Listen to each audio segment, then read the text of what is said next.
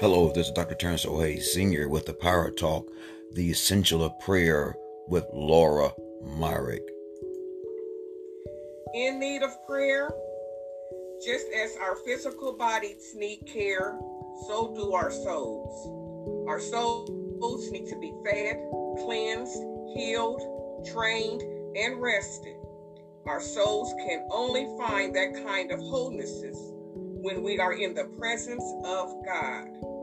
In Him, we find the peace, health, growth, fulfillment, and restoration we need. The way to enter into the fullness of God's presence is through prayer. For us to receive all of these things is through prayer.